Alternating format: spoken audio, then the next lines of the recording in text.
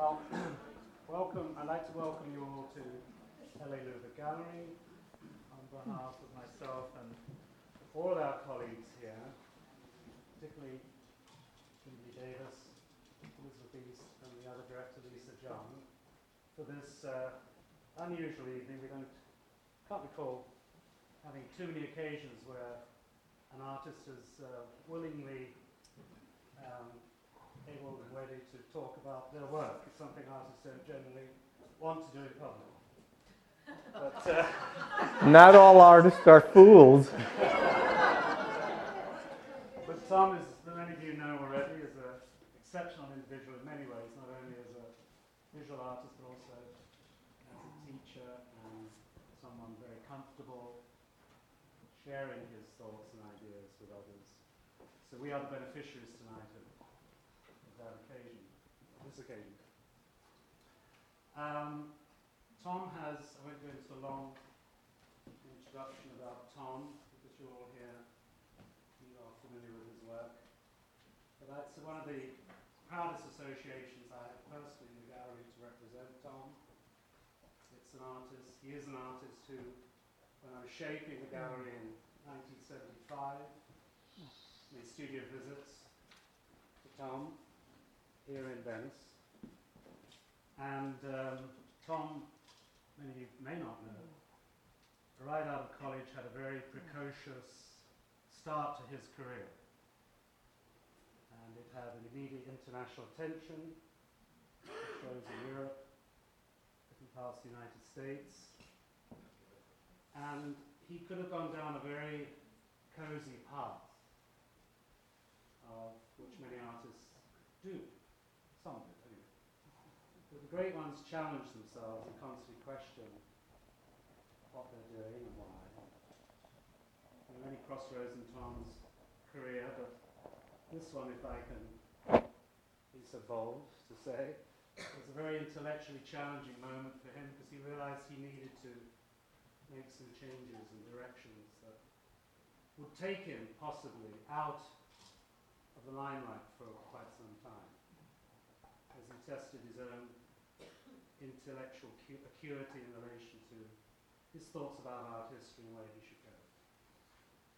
And while I always admired and actually from the beginning wanted to work with him, I wasn't good enough for Tom at the beginning. I have a different version of that story, but we won't go into that. And he showed in other galleries that were much more prestigious at the time. And indeed, actually they were, of course. And maybe they still are.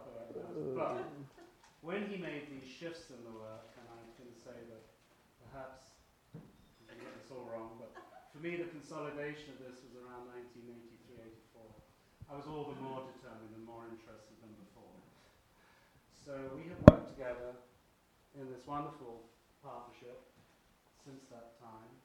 It's been a great journey, and it's actually still beginning as we see this magical exhibition, which has received the attention it certainly deserves.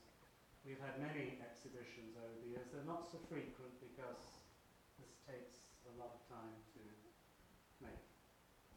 And all of Tom's work has been in that vein. So while he's also supplemented his life, financially speaking, with teaching, institutionally, he's worked in every distinguished university, college, art school in the area.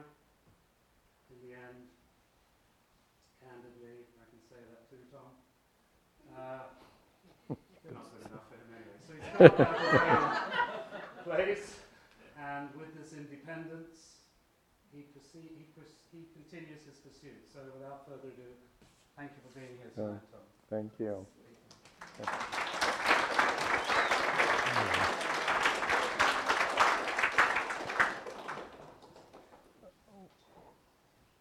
We have been working for a long time, and we really started exhibiting around the time that I met my wife, who unfortunately can't be here this evening because she has the flu, but I feel I've had 2 marriages all along, and both of them have had their ups and downs.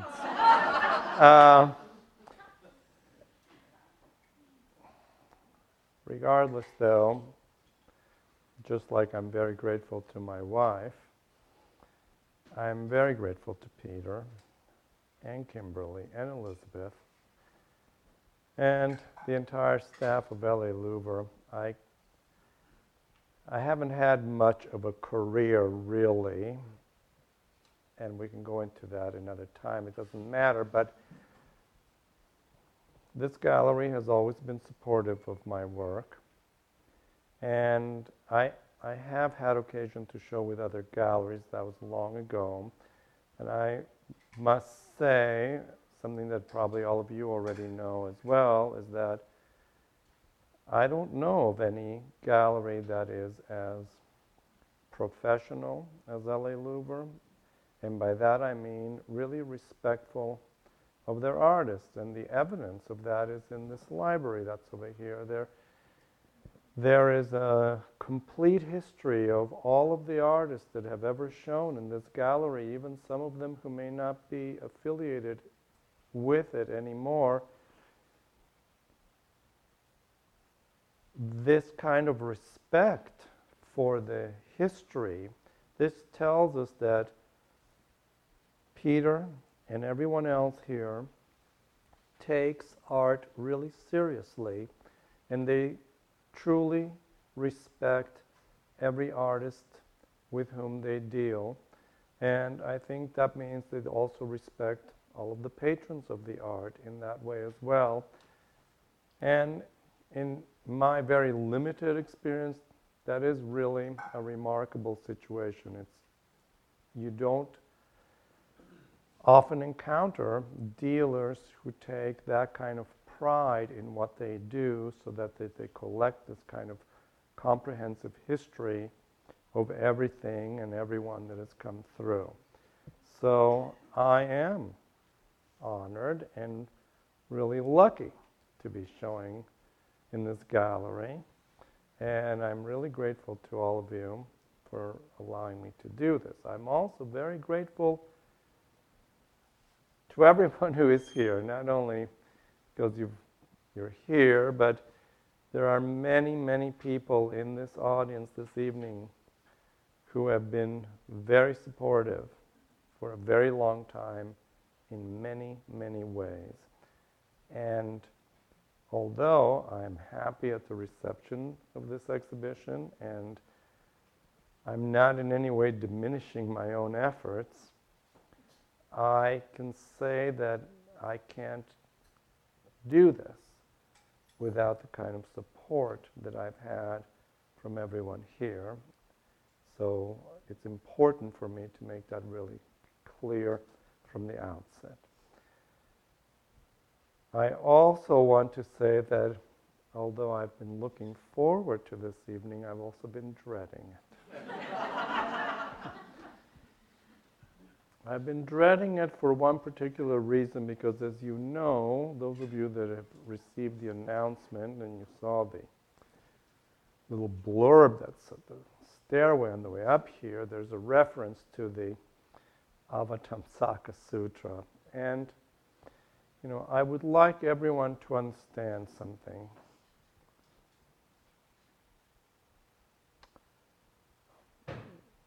I'm not a Buddhist in the sense that I've never taken vows or have been initiated into the world of Buddhism formally. I'm not here this evening, and this exhibition should not be in any way taken by anyone, even in their farthest fantasies, as being a kind of articulation of Buddhism. I'm not a spokesperson for Buddhism, and I'm utterly unqualified to discuss it on any level whatsoever. So I just wanted to clarify this, because it can cause a tremendous amount of confusion, and those of you who know anything about the world of Buddhism whatsoever know that one of the first admonishments is to just keep your mouth shut, because if you can inadvertently, even with the best of intentions, cause a considerable amount of confusion and suffering in the world in that way. So I am not interested in doing that. And I'm not here presenting a particular point of view. If you have a different opinion, you are automatically correct, and I'm not here in a position of having to defend a position or argue about it in any way, because frankly, my gifts are more with the brush rather than in debating. So for some reason, I just felt it was really important for me to put out this disclaimer from the start. Having said that, I have to say the other thing, one can be a cook without having to be a chef.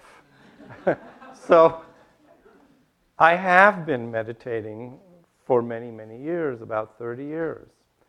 There was a short period, about 4 or 5 years, where I didn't meditate because I went into the world of Orthodox Judaism. And the way that happened was that my son, whose idealized portrait is over there, when he was a teenager, moved into that direction. My wife is not Jewish. I was never observant, and my interests were always in the world of Hinduism and Buddhism. When Henry started moving into this direction, and he did that for many reasons, and I think particularly because of his intellectual proclivities, my wife started to freak out. She thought he was going to get sucked into a weird cult. So I said, "Don't worry, honey, I'm going there with him." Because this was an opportunity for me to look into what was there, into a world that I had actually been born into, but for a variety of reasons hadn't had an opportunity to take advantage of. So it gave me an opportunity. Henry can be very gregarious under certain circumstances, and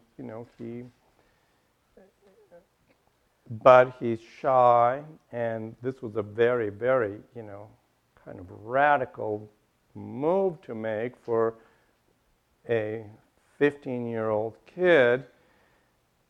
So I felt he needed a companion, besides having to know that my role was to kind of negotiate between he and my wife in this situation. So I went there willingly and with a great deal of interest, and I did the due diligence. I went and I put on tefillin every morning at sunrise at the synagogue, and I learned the entire liturgy and all of the prayers, etc., and I did that for a good 5 years. There were many issues that came up that are not part of the conversation this evening, that were there from the very beginning, that were problematic, and many questions that could never be answered to my satisfaction. By the time Henry was old enough and so far advanced in his beyond just initiation, deep immersion here, that I knew that he didn't need me anymore. As a matter of fact, I was getting in his way. And so at that point, we parted company. I had escorted him. The family remained intact. So the job was done, so to speak, and I could remove myself from my parental obligation and come back into the world of meditation. I'm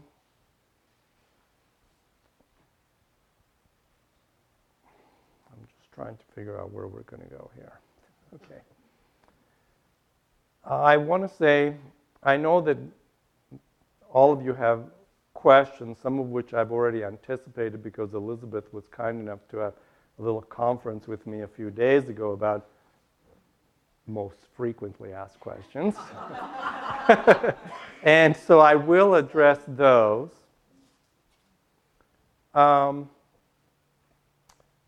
Since we are talking about Henry and all of that,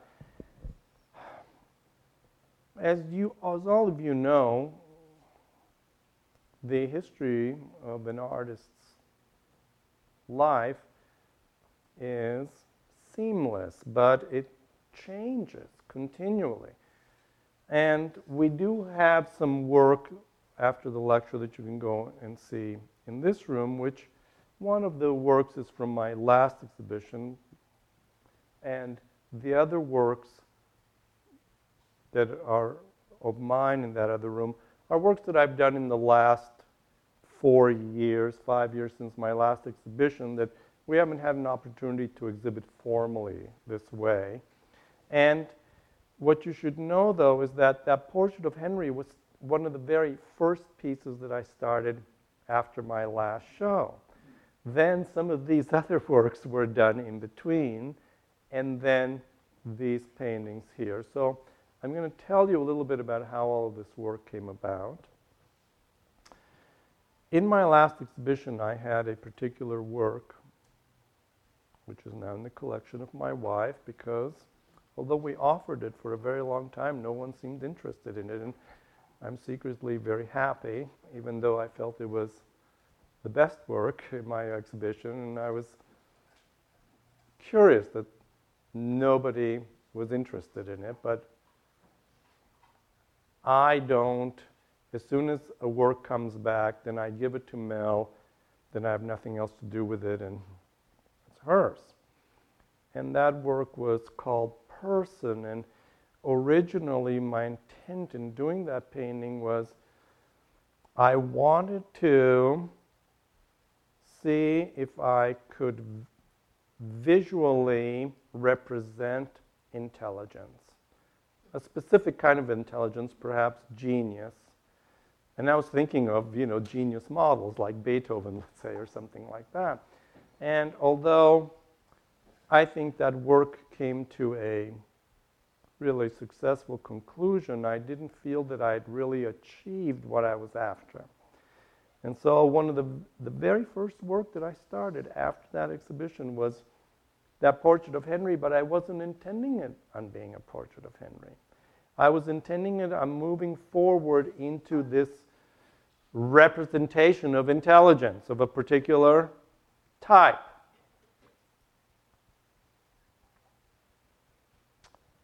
So I worked on it for many, many months, off and on. And I had already started reading the Avatamsaka Sutra, and that was a couple of years before that, and sort of wondering about it. But I'd also gotten immersed in James Joyce and Ulysses. Now, one of the things that should be said at this point is that certainly for all the years that I've been working with Peter, it's always been somehow necessary for me to have a literary anchor for my work.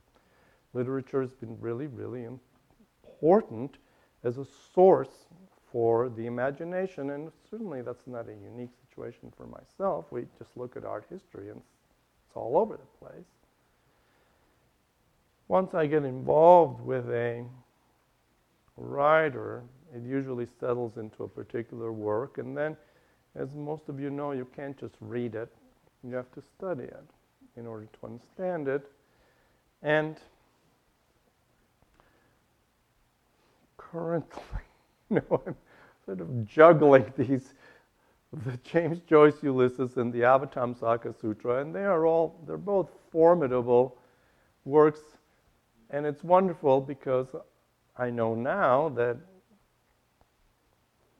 I don't have to look for another literary anchor for the rest of my life, because this is so rich that there's enough there for many lifetimes to come. So that's really comforting. So the reason I'm bringing this up is that I'd started that portrait, which was supposed to be an image of intelligence, but as often happens, I got to a place where I didn't know how to continue. You know, many, many people operate under a terrible misconception. They can walk into an exhibition like this and they imagine that, oh, that Tom Woodle. You know, I wish I could be like that Tom Woodle because look at it, he's got it all figured out and all he's got to do is just paint it in and that's that. But what they don't know is that Tom Woodle is just like everyone else. He doesn't know what he's doing and he has to figure it out, and there's a tremendous amount of anguish and indecision and etc. involved. And so that was certainly the case with that picture back there. Part of my son's adventure into the world of orthodoxy was that he, you know,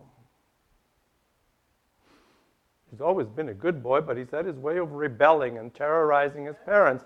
And one of the ways that he did it was when he was at the end of high school, he said, I'm taking a year off and I'm going to Israel, to yeshiva. And that was still at the time when there were more frequent, you know, terrorist attacks there. And we were, you know, like really, really freaking out about it. And then he went, obviously, and eventually we went to visit him there, and I'd taken a lot of photographs of him while we were there. And when I came back, I'd put some of these photographs up in the studio just to have around. But I was still not thinking about him as the subject of this picture. But I'd started and I got stuck. I didn't know where to go. And then I got really involved in the Ulysses. And so then these images of Bloom came up. And so that's what you're going to see in that other room. There are 3 out of 4 portraits of Bloom. And then there's Bloom in Nighttown. I'm not going to go into that. If you don't know about it, then okay. If you do know about the book, then that'll make sense to you.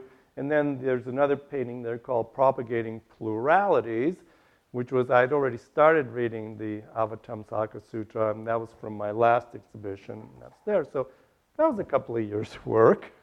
And then there's a portrait of Molly Bloom that was started at that time, which is not completed to this day. And then eventually I found my way back to that painting.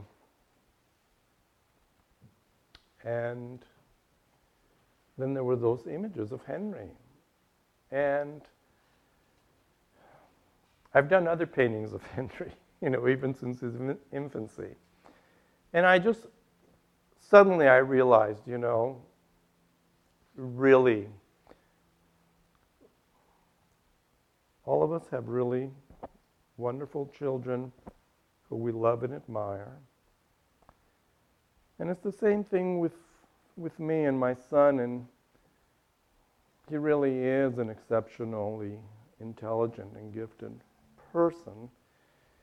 And so I felt this was a really nice way to sort of communicate with him. And, you know, when you look at that painting carefully, every single hair there is sort of representative of one of the many neurons and, you know, bits of intelligence in him. And he's a complicated person, and so his hair is going all over the place and sort of, you know, winding around itself and all of that stuff. That's what that's supposed to represent. And of course, those are his eyes and his nose and mouth.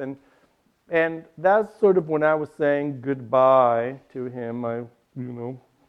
You go over there and I'm going where I'm going. You don't need me anymore. So on his lips there are these Hebrew words, and they are the beginning of the most sacred moment during the Jewish service. So in the morning and in the afternoon, when Jews go to pray, there's a particular sacred moment in the service where you're actually praying to God himself and presenting yourself. And so the opening words of that prayer are on his lips. But Henry's a very gifted linguist, and for the last couple of years he's been studying Arabic. And so just as a private kind of affectionate joke from father to son, there are some Arabic words in that picture too, and I'm trying to say, give him sort of Buddhist messages into this serious Jewish, world. Just, here I am, I'm sending you this. It's just this little conversation. So that is pretty much sort of the story of that picture. I know everybody wants to know about the pips and the painting, the little tiny little pips. So let's just get that over with, and that's a good way to sort of move forward and a good way to talk more about the paintings themselves. And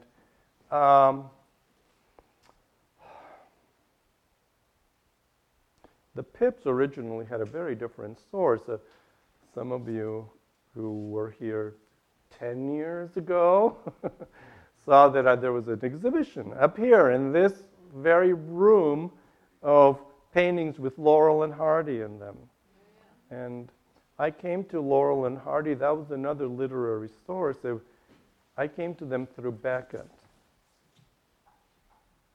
And certainly Laurel and Hardy have been sort of bonding agents between my son and myself since his infancy. Whenever he'd be sick or something, we would get the Laurel and Hardy and plug it in, and we'd sit there and we would memorize the routines and everything.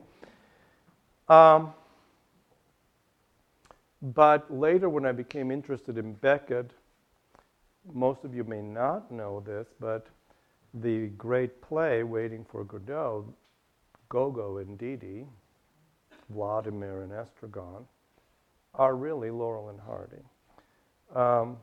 Beckett was a big fan of the silent cinema. He grew up with it, and they were very important to him, and that's who they really are. They're wearing the bowler hats. One is heavyset, one is thin, and they're repartee. Now, and you have to remember that Waiting for Godot is a tragic comedy. It's both. And most of you may not know that before becoming a playwright, he considered himself to be a novelist, and he wrote the so-called trilogy. And a lot of some other shows that I've had here were based on those books. But once I sort of got in, I realized, read up on Beckett and realized the source of Waiting for Godot. That was really a fortuitous kind of coincidence, because Henry and I had already had this kinship with Laurel and Hardy, and so they made their appearance, and I used them in these paintings. And then, of course, I became particularly kind of attached to Stanley, and in many of those images, Stanley's there. He's my alter ego, because he's there befuddled. He's wearing an apron, and everything is going out of control. And that was me, because at that time I was Mr. Mom. Melanie worked really hard every day, went to the office, and as much as she would have liked to have been there with Henry, she couldn't be. And I was sort of on call, because I was around the studio. I was also doing my teaching, but I was on call, and so I could go and take him to school and come back and make dinner and make breakfast and go to the market and shop. And I was Mr. Mom, and there was a great deal of anxiety. I'm wearing this apron, and I'm supposed to be an artist and doing meaningful work, and where the hell is all of this going? And that's who Stanley was for me, and so I appropriated him in this kind of desperate way to have some kind of, some identity,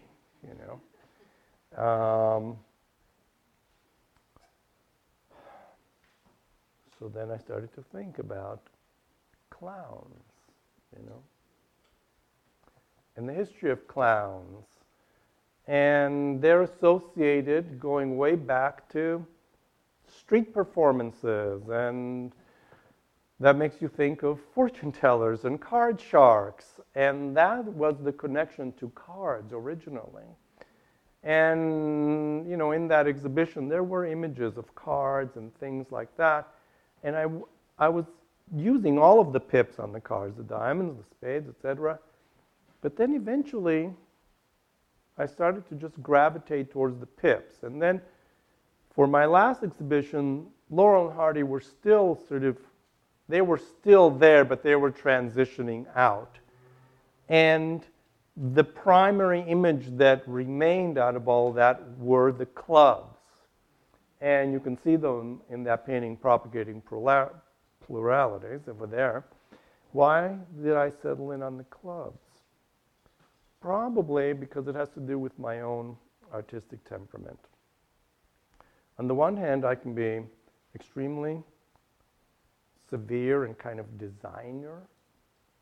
And on the other hand, there's that romantic part of my temperament that is more openly expressionistic.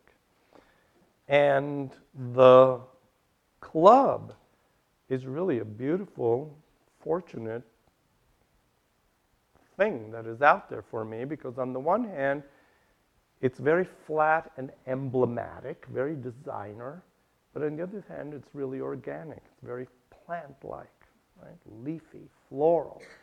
So it's a beautiful thing that speaks for both temperaments, and secondly, because it's 3 units, it really has, for me, kind of molecular capacity.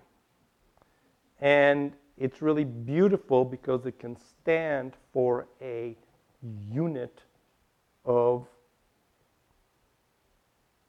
structure, a tiny little building block. So that, and hopefully we can conclude now, because I know I've been yammering on for a while, that can bring us to this work here. So, now you know the history of those pips, and you don't ever have to ask me again, but I will refer you to everyone else who keeps asking me about them. Anyway, now,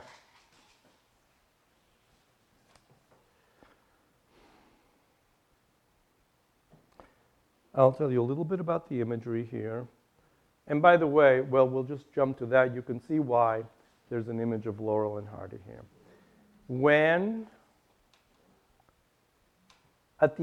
Before I finished the work for my last exhibition, I'd started that drawing of Laurel and Hardy, but I knew that I wanted something else. There was some new degree of intricacy that I was instinctively driving towards, but I didn't know what it was. And it certainly, somehow I knew it may not have anything to do with what Laurel and Hardy represented anymore, because I had certainly already kind of moved away from there. So please understand that artists are equally as confused as everyone else, and they can come to these crossroads where they really, the operative phrase is, I don't know. And I don't know is not an opportunity for confusion or an opportunity for,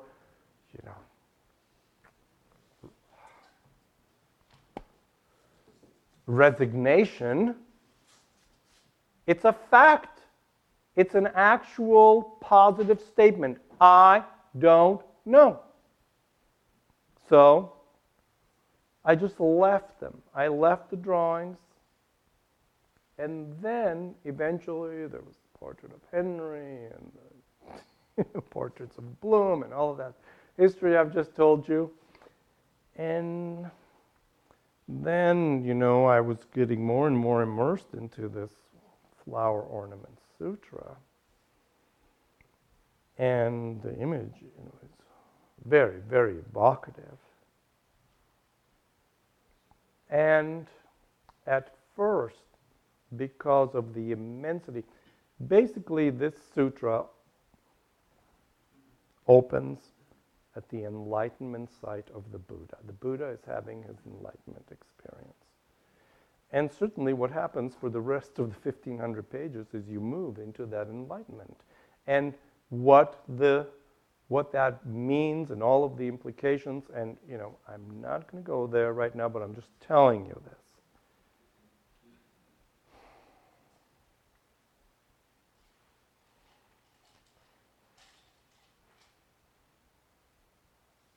It is an unbelievable piece of literature because I was already moving in there. I was already reading it, well into it. That's where the title Propagating Pluralities comes from in that painting that was in my last exhibition. Propagating Pluralities. It was the only way that I could condense like some huge essay that says, listen, there are unaccountable billions of trillions of things happening simultaneously right now, and how are we going to deal with them? Propagating pluralities. And after that, I thought, well, I'm going to move into this territory of imagery. And at first, I thought, well, this is big-scale stuff, and so I'm going to have to do big-scale work. And I prepared myself for it. I went to the art store. I got big paper. I got big charcoal. And I started, and nothing happened. Nothing happened. Day after day, there was just no connection. Zero. Nothing. And one morning, I was making coffee, and I thought, well, maybe you have to do the opposite.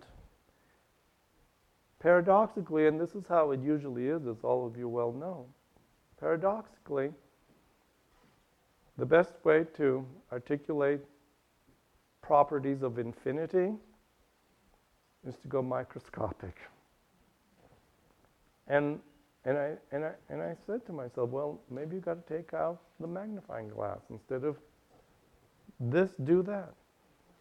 And the very first drawing I did, trying to move into that direction, was that drawing over there, just to the left of this gold framed piece here. And then this was the following drawing. And you can see they are still tentative. I'm not quite sure. What am I going to do with the background? Is it going to work? If I color in that whole background, is it going to conflict with the flower? I don't know. So I'll just leave it alone and just, do that. And originally, this exhibition was just going to be all drawings because I was just trying to kind of come to terms with it. Eventually, I managed to do this second drawing, but you can see that I drew in all the pips in the background, but they're not all filled in. There's just a tiny little corner over there because I was still hesitant. I didn't know. Am I going to do all of this and then it's going to amount to nothing? And I just wasn't prepared to handle the consequences of that. But eventually, I moved into these drawings. I did that one first, and then I did this one. And by that time, I knew that I understood this territory, and I could do it. Now,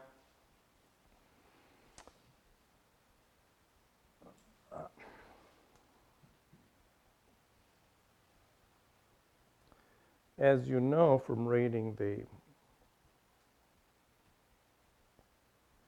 little paragraph on the announcement, the Avatamsaka Sutra is nothing but an epic exhortation to meditation.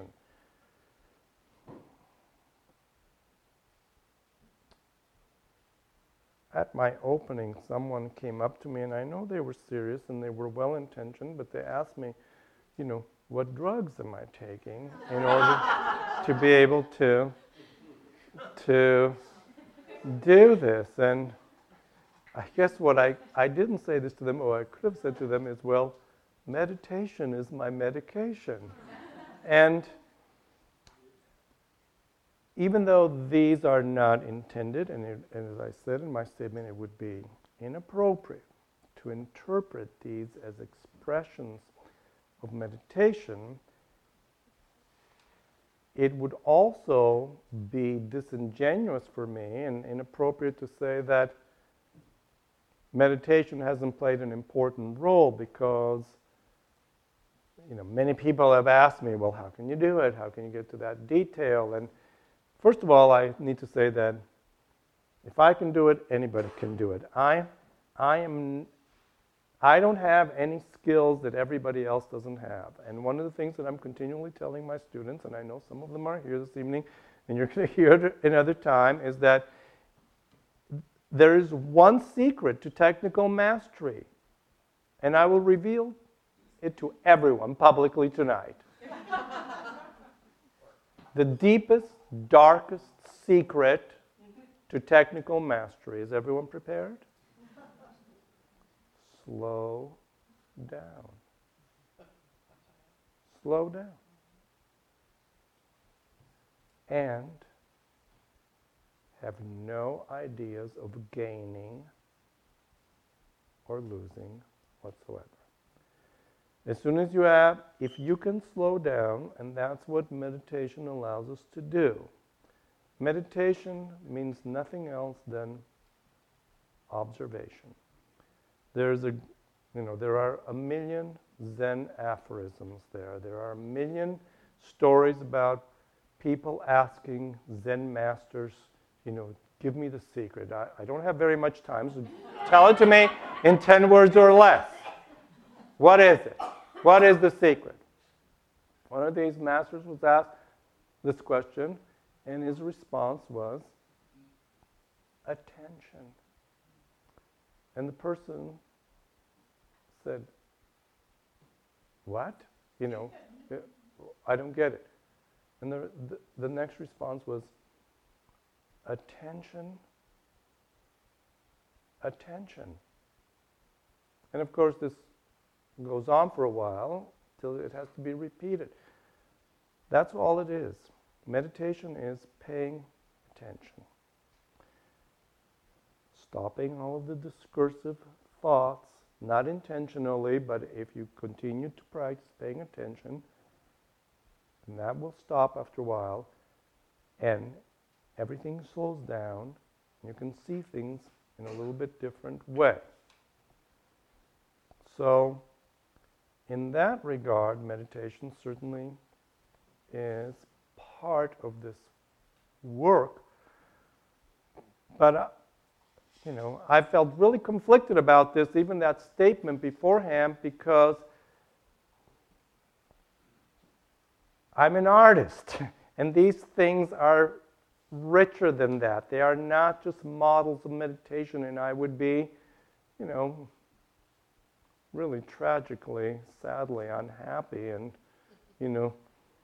experiencing great despair if the work in here would be misinterpreted, because there is another sutra, and it is called, I don't know what it is called, I haven't found out the name of it yet, but it might have many names, and it could be called the Sutra of Giovanni Bellini, the Sutra of Velasquez, the Sutra of Vermeer, the Sutra of Garabedian, the Sutra of Reinhardt. That is the other sutra that's at play here. There are other, even though the Flower Ornament Sutra is an exhortation to meditation, the artists I've just mentioned are an exhortation to a particular standard that they set that everyone else needs to come up to, and that is certainly a very, very integral part of this. So I believe I've answered all of your questions. I've told you more than you need to know about my personal life. And I think we can conclude at this moment. Thank you very much.